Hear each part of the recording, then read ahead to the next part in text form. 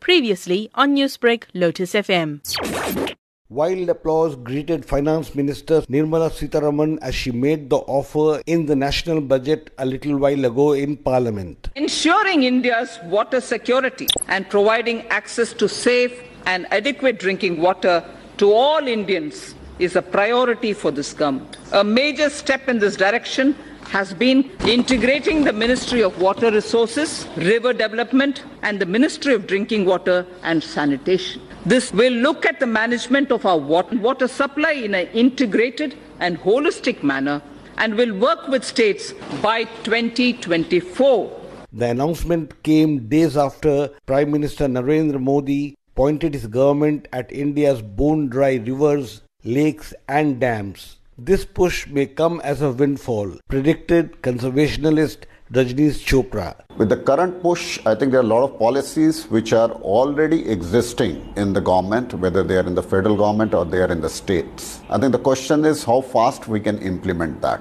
In recent times, we have seen, a lot of traction happening in Namami Gange project, where again the focus was given by the Prime Minister, and we have seen a lot of traction happening, and I think probably a couple of years from now, we will see excellent results coming there. One of India's top business houses, Mahindra & Mahindra, began work even before a government report warned 21 major cities, including New Delhi, will run out of groundwater by 2020, said company CEO Rajiv Dubey. We are heavily connected with the rural economy and with agriculture.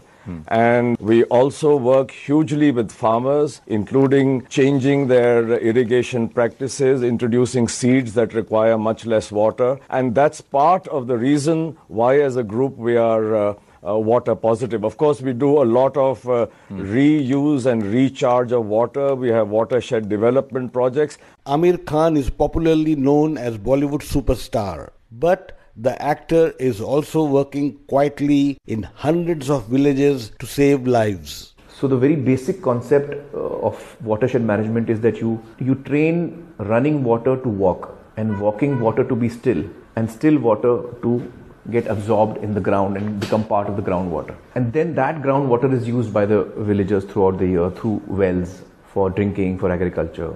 So this is the fundamental of watershed management. Even as Modi and his government scrambled to guarantee steady